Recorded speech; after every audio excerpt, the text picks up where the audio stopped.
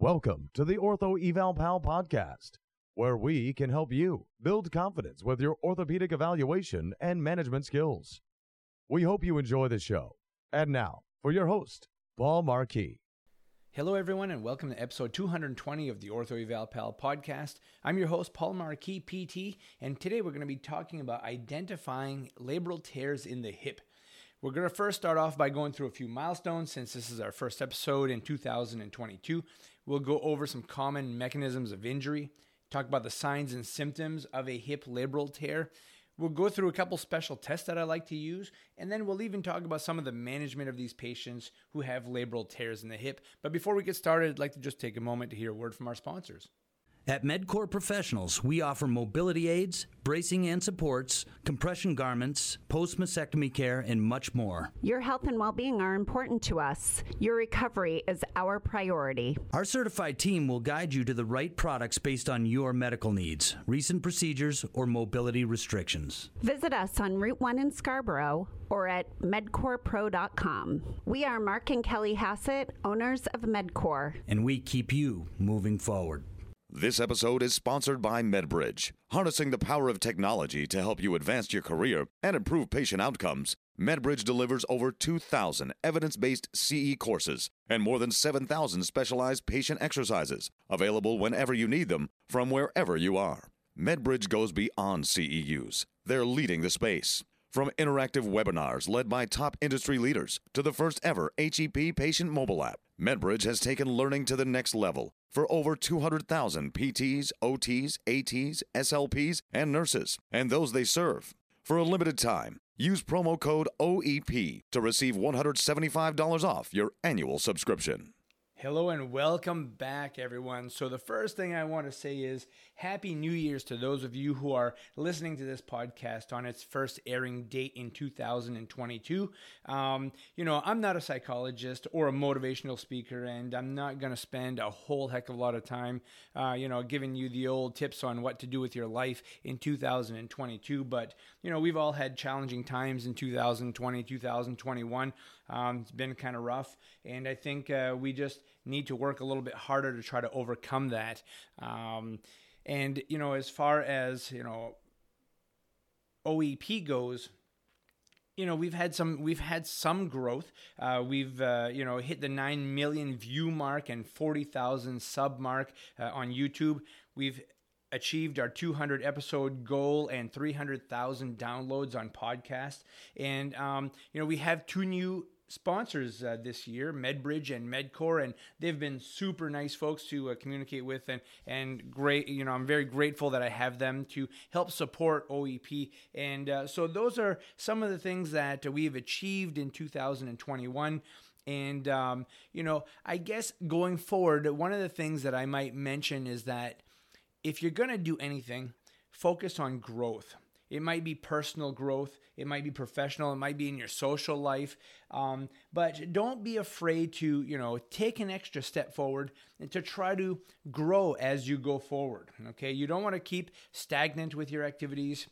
I'm the last person who ever thought would see a significant amount of growth with my work life, with my personal life, with podcasting. I really never thought this would happen when I first started, but it doesn't come easy, and it requires a little bit of work. So in 2022, if you're going to do anything, folks, grow, okay? And it might be with one little activity. It might just be personal.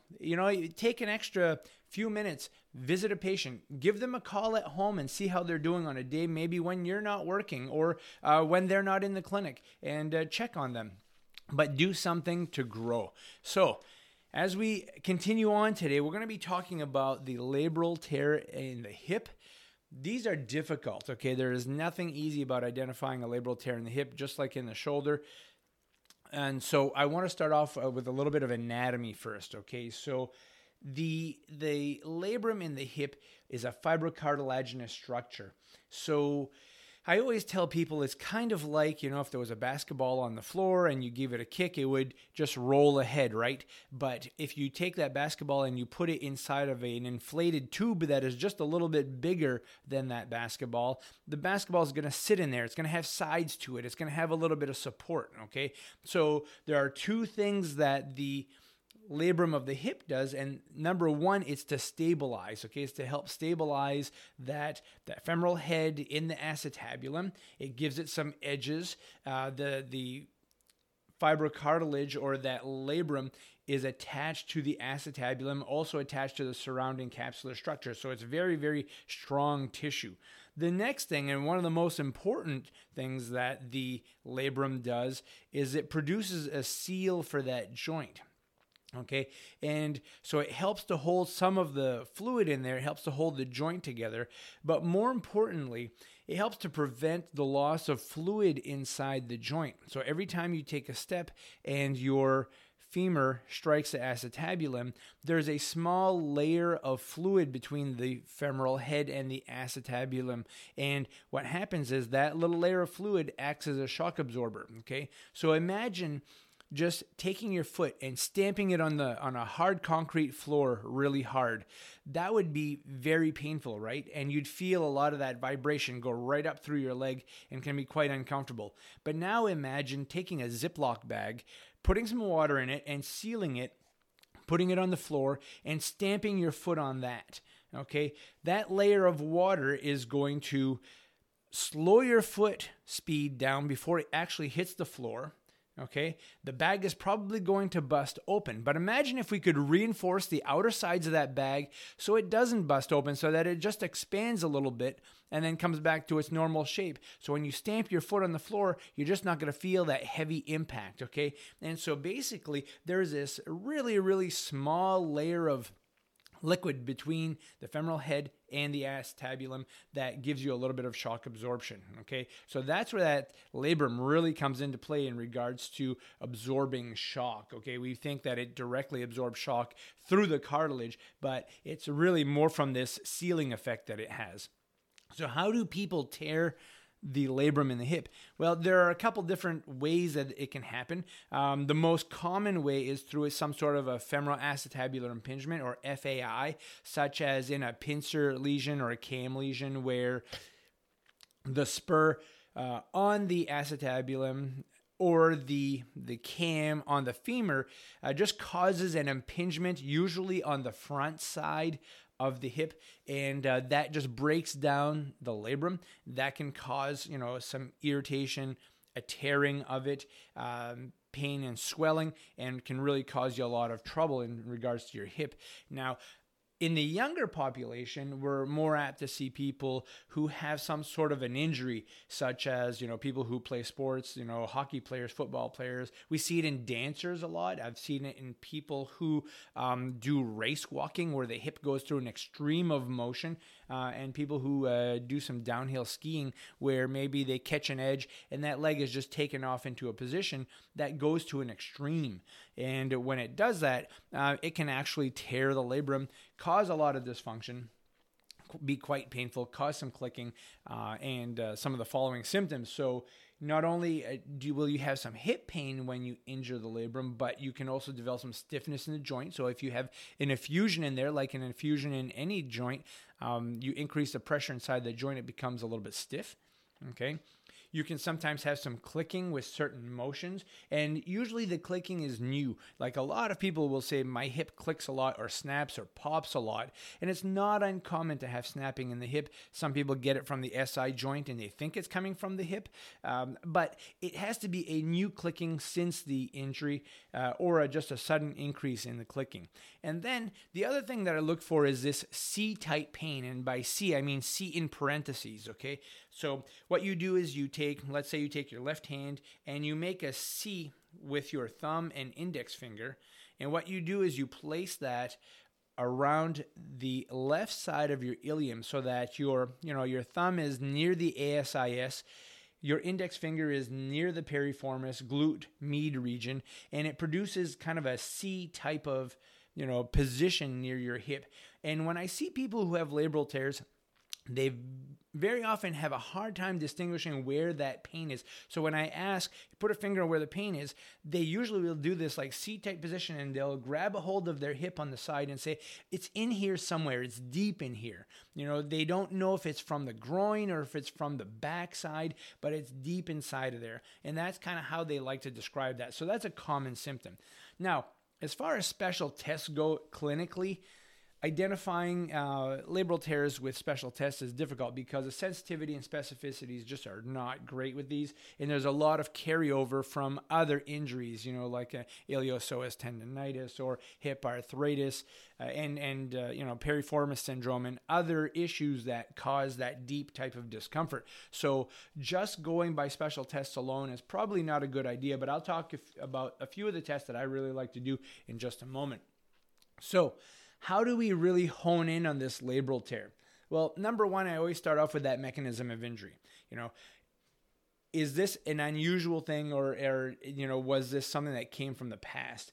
And did the mechanism of injury require some sort of an abnormal range of motion? Did it go to an extreme of maybe external rotation and extension at the same time, or, a hyperflexion type of problem?